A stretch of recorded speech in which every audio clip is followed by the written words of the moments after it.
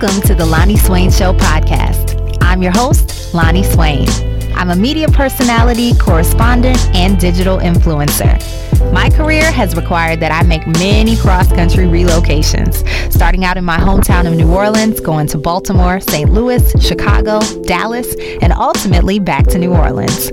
I've had to start over and reinvent myself many times, which has made for interesting experiences, opportunities, and of course, some obstacles. The purpose of this show is to remind you that everyone has to go through something to get somewhere. I'll share my personal testimonials, trials, and tips, and invite guests to share theirs, all in hopes of inspiring you to live your best and most authentic personal and professional life, encouraging self-love and self-care. Thank you so much for listening.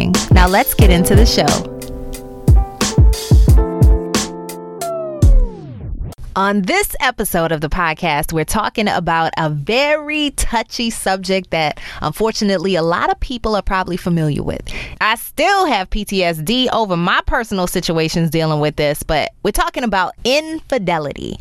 Healing from infidelity is very difficult to do on your own. However, with the right mix of understanding your affair type, guidance, and following the right recovery steps, your relationship can be saved. So luckily, we have returning guests to the show, one of my favorites, Renelle Nelson. You can check out previous episodes with Renelle, like Me Before We and Navigating Blended Families. But today, it's all about affair aftercare. Renelle Nelson is a licensed marriage and family therapist and a certified infidelity recovery therapist. She's been providing therapy for over 11 years, and she's here to offer you hope and let you know that there is healing after the heart-wrenching struggles that an affair can bring. And let's just be clear, we're not just talking about healing in the sense of saving this relationship, because there is a level of healing that has to take place even if you decide not to move forward in this particular relationship. But you definitely don't want to bring the baggage from an affair in one relationship into another new relationship. So let's start from the beginning. How do you think people find themselves in situations where they are being betrayed or the betrayer? Everybody's situation is different, and that's the hard thing. But the normal thing is it usually stems from lack of communication and not being able to communicate needs, desires, etc. But I also have found out dealing with infidelity for the betrayed and the person who, the infidel, that's what we call them, that is a lot of self-assessment, self-needs, and being selfish. Mm-hmm. So one thing I tell in a betrayal situation, sometimes it has nothing to do with the relationship. It has everything to do with that person, mm-hmm. and how that person views their life, their upbringing, what's going on with them. And I always go back to, I know they kind of saturated this Jay-Z story about him talking about infidelity, but when he talked about that, he didn't know what love was. Mm-hmm. He didn't know what love, how to love. Mm-hmm. And infidelity to him was survival. And that was so deep, because that's why I tell people that was a learned coping skill for some people based on their family upbringing. How did they even see infidelity and betrayal? For him, he just didn't see being in a situation with one woman. Survivor was having multiple ones. And that could stem from seeing, I know he didn't have a relationship with his father, but seeing situations from his family where men were put out all the time. The nagging and hearing from people like, oh, I love her, but to love her even more, I have to go over here. And that's something I try to talk about in the program, the 7-step program. We get in tune with yourself. Mm-hmm. What are your learned beliefs? Because sometimes, again, you got to focus on me before we, because you bring those characteristics into the relationship. Do you think that infidelity is a learned behavior and a habit, or can it be a one-time thing? You know, we hear the thing that once a cheater, always a cheater. And I've worked with old hoes, and they change when they're ready to change. You can't change them. They got to be ready to change themselves. I think it depends on the person. No one can make you change, but I have been fortunate enough and blessed enough to be in situations where I talk to men, and they say some environments make them not want to cheat anymore. They're fine. They're happy where they at. And so that's why I would like to hear more of those men. But we don't hear about the success stories, right? We don't hear about the success stories where that a man cheated and then he decided it wasn't for him and never did it again. And that was that movie. I don't want to do any spoilers, but that movie just came out a couple of weeks ago was about. And I'm like, yes. We need to talk about the male story because and women are catching up to men. So sometimes it's a situational. It's 7 types of affairs. Sometimes it is a one night stand. That's an accidental affair. You know, that it never meant to happen. You love your partner and they say, well, it just don't happen. Yeah, sometimes it do. That not to make it right, but sometimes do. You have no interest in being with this person ever again in your life. And that has to do, basically, that's when we talk about the one night stands, is really when liquor is involved, a situation going on is involved, and just impact, and you just being so impulsive. Now, would you say in that situation, 9 out of 10 times that person had a history of being impulsive and having one night stands? No. Circumstances, okay. No. People can be a habitual, but when you a habitual, it's not an accident. Okay. So when you take a one night stand, that's just what it is. A one night stand. But when you are habitual, that's something's going on. And I hear people talk about the excitement. It makes me feel like I'm alive. They get the thrill out of it. And it has nothing to do with their partner.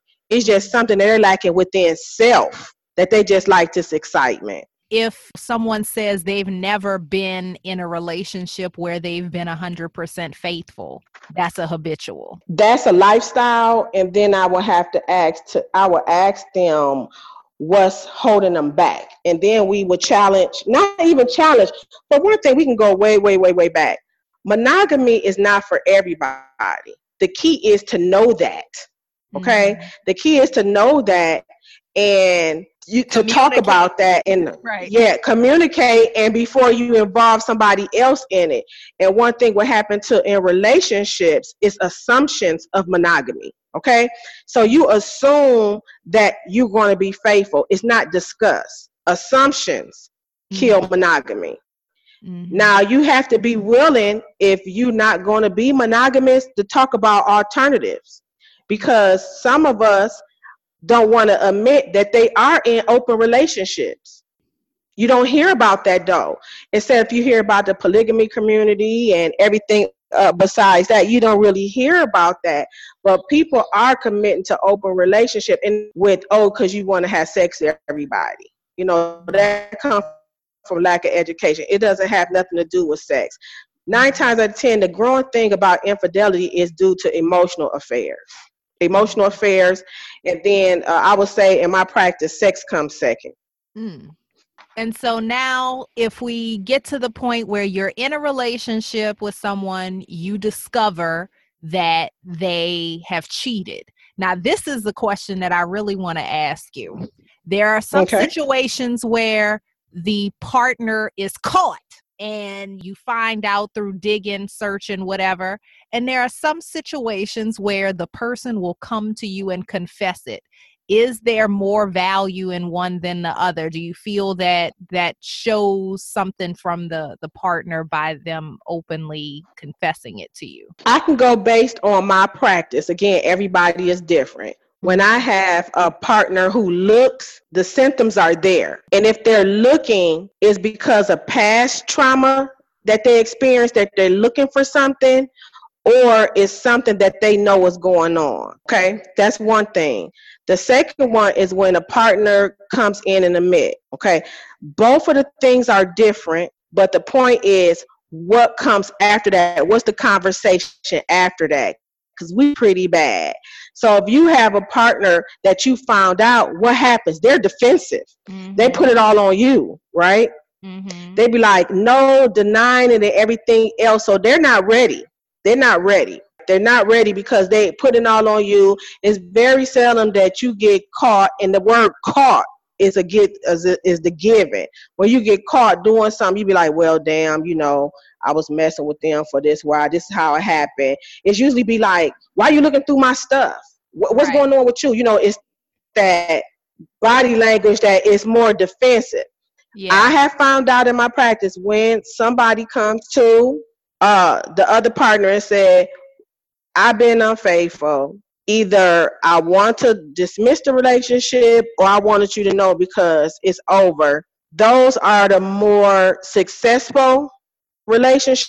Not to say that everybody who cheat, go ahead, go tell your partner you sorry. No, I don't mean by any of that. I'm talking about genuinely just coming and want to discuss it and taking ownership. Taking ownership, because one thing we find with the infidel is how do they come when they are in a situation and the infidelity is caught in the light? How do they confront it and acknowledge it?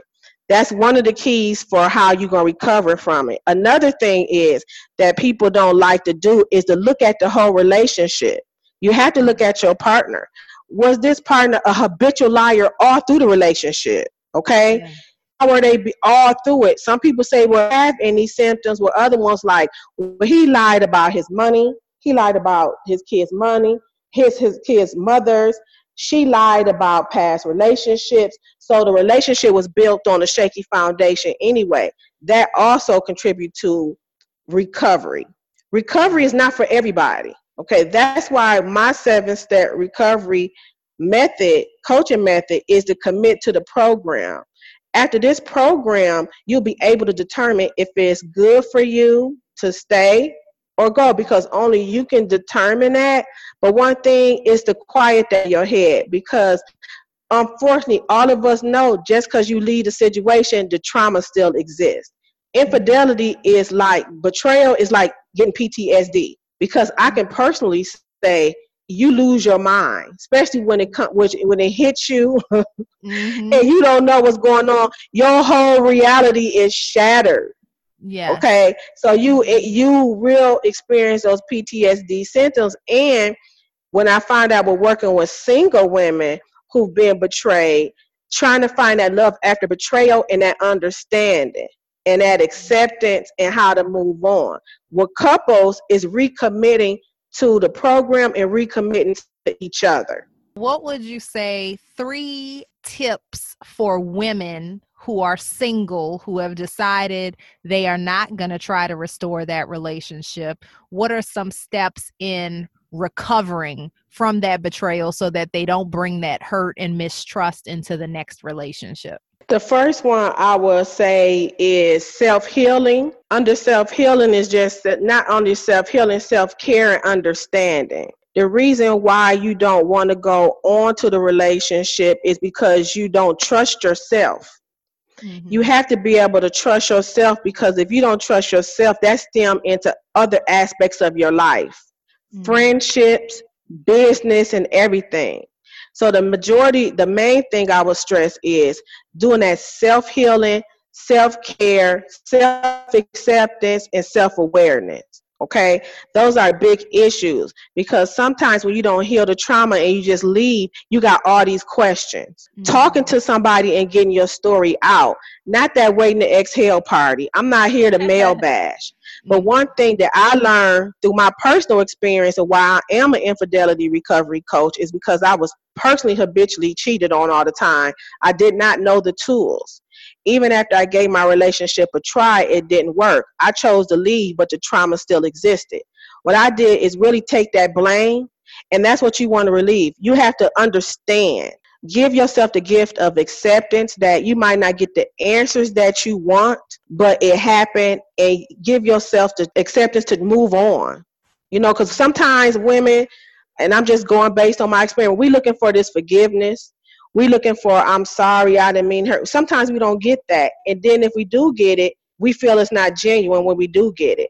And we have to sit up there and not let everybody else validate us, but validation of self. The second thing is surround yourself with support. When you are cheated on, your whole characteristic, your reality is shattered. You have to surround yourself with esteem building and activities that build up self. You need a tribe to support you, that you don't feel like, oh, whoa, this just happened to me, because it's not. And that's one other thing about infidelity. It's so matter of factly nobody talks about it because we think it's just a way of life, and it's not. The other one is to give yourself a chance to go out and explore. A lot of times we put this wall up, and the wall stops people from coming in, but it also stops us from loving out. And you can't stop loving just because somebody took it for granted. Because sometimes when we go against the grain, that's another thing that depresses us, because we want to be trustworthy. We want to do that, but we got this wall up for security, but it actually turns into a prison. And now for the couples that are trying to restore their relationship after betrayal, what are the first 3 steps they need to take? Communication, I can say, is a key, but everybody don't know how to communicate. That's why if you have been in a situation and you see it's not going anywhere, that I do think you could need to seek professional help, because it can get very heated. Okay. One thing is, well, because you need a guide to go through that, because you're dealing with a lot of emotions. You need somebody to guide and keep it focused of, is the problem, or are you the problem? And you need somebody to assist you in navigating that. So a couple who's going through infidelity, sometimes I would say that it's good to take time away. I'm always for safety. And it's unfortunate, but I do have to mention this. It's so much domestic violence out here. I'm never going to tell you to stay in a situation that you feel unsafe.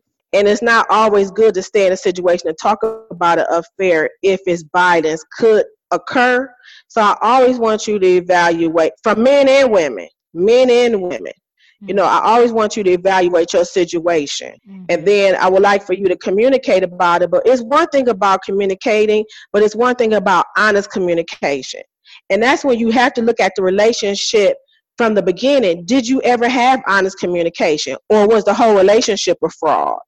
How can you really be in love with somebody when you can't talk about sex? You don't talk about bills. You don't talk about how I really feel. You can't talk about, if I was attracted to somebody, it didn't go anywhere, but I just want to tell you. So many relationships can't even have honest communications, so they're walking on eggshells all the time. So it's going to be hard to have that communication. So it's easy for me to say, you need to communicate. But for some people, they never had communication from the beginning. So for them, it's like, start the conversation.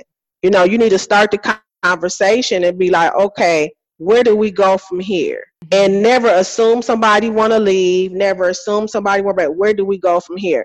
And to build that honest communication up, to build back intimacy, and to get into either seeing a professional that can help you through the next steps, because this is not common knowledge for us. We get cheated on and we just get back in a relationship. And if we don't have the tools and the education, not to say it will happen again as far as cheating, but the relationship is always built on, if that person going to cheat on me again, why did it happen? It's all in our head, so we can't fully be in a relationship. Right. But on the hindsight, which is so crazy, and I can say this crazy meaning because it's going against the norm, I have couples, it's not for everybody, that infidelity brought them closer together, because they like, damn, I knew it was bad, but I didn't know it was that bad. Why you didn't come to me? Why didn't we talk? And it's usually basically when you say you find a number and it didn't go to sexual. That's usually the one where, like, why you didn't talk to me? What, I knew something was wrong, really like a light bulb. Or for the silent partner who never been heard and now they're hearing somewhere else. And then the partner was like, I thought we had the perfect marriage. Yeah. So then sometimes, depending on the person, they'll step it up and they communicate about it and support being committed back into the relationship. Affairs are tricky. It's so multifaceted.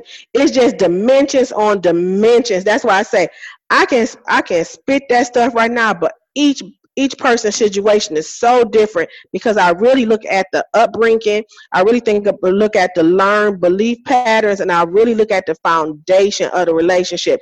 That determines the success of rehabilitating the relationship. What things do you encourage your clients to look for in partners to potentially be red flags that they may not be faithful or willing to be rehabilitated? Blame, not willing to really accept their part.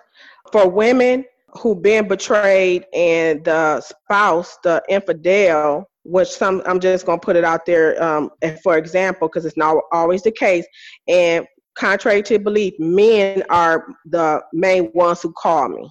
So they ready be like, oh, women, no, men are right now at leading for couples therapy and calling because they want to work on their relationship, and not 9 times out of 10, it's not because they got caught.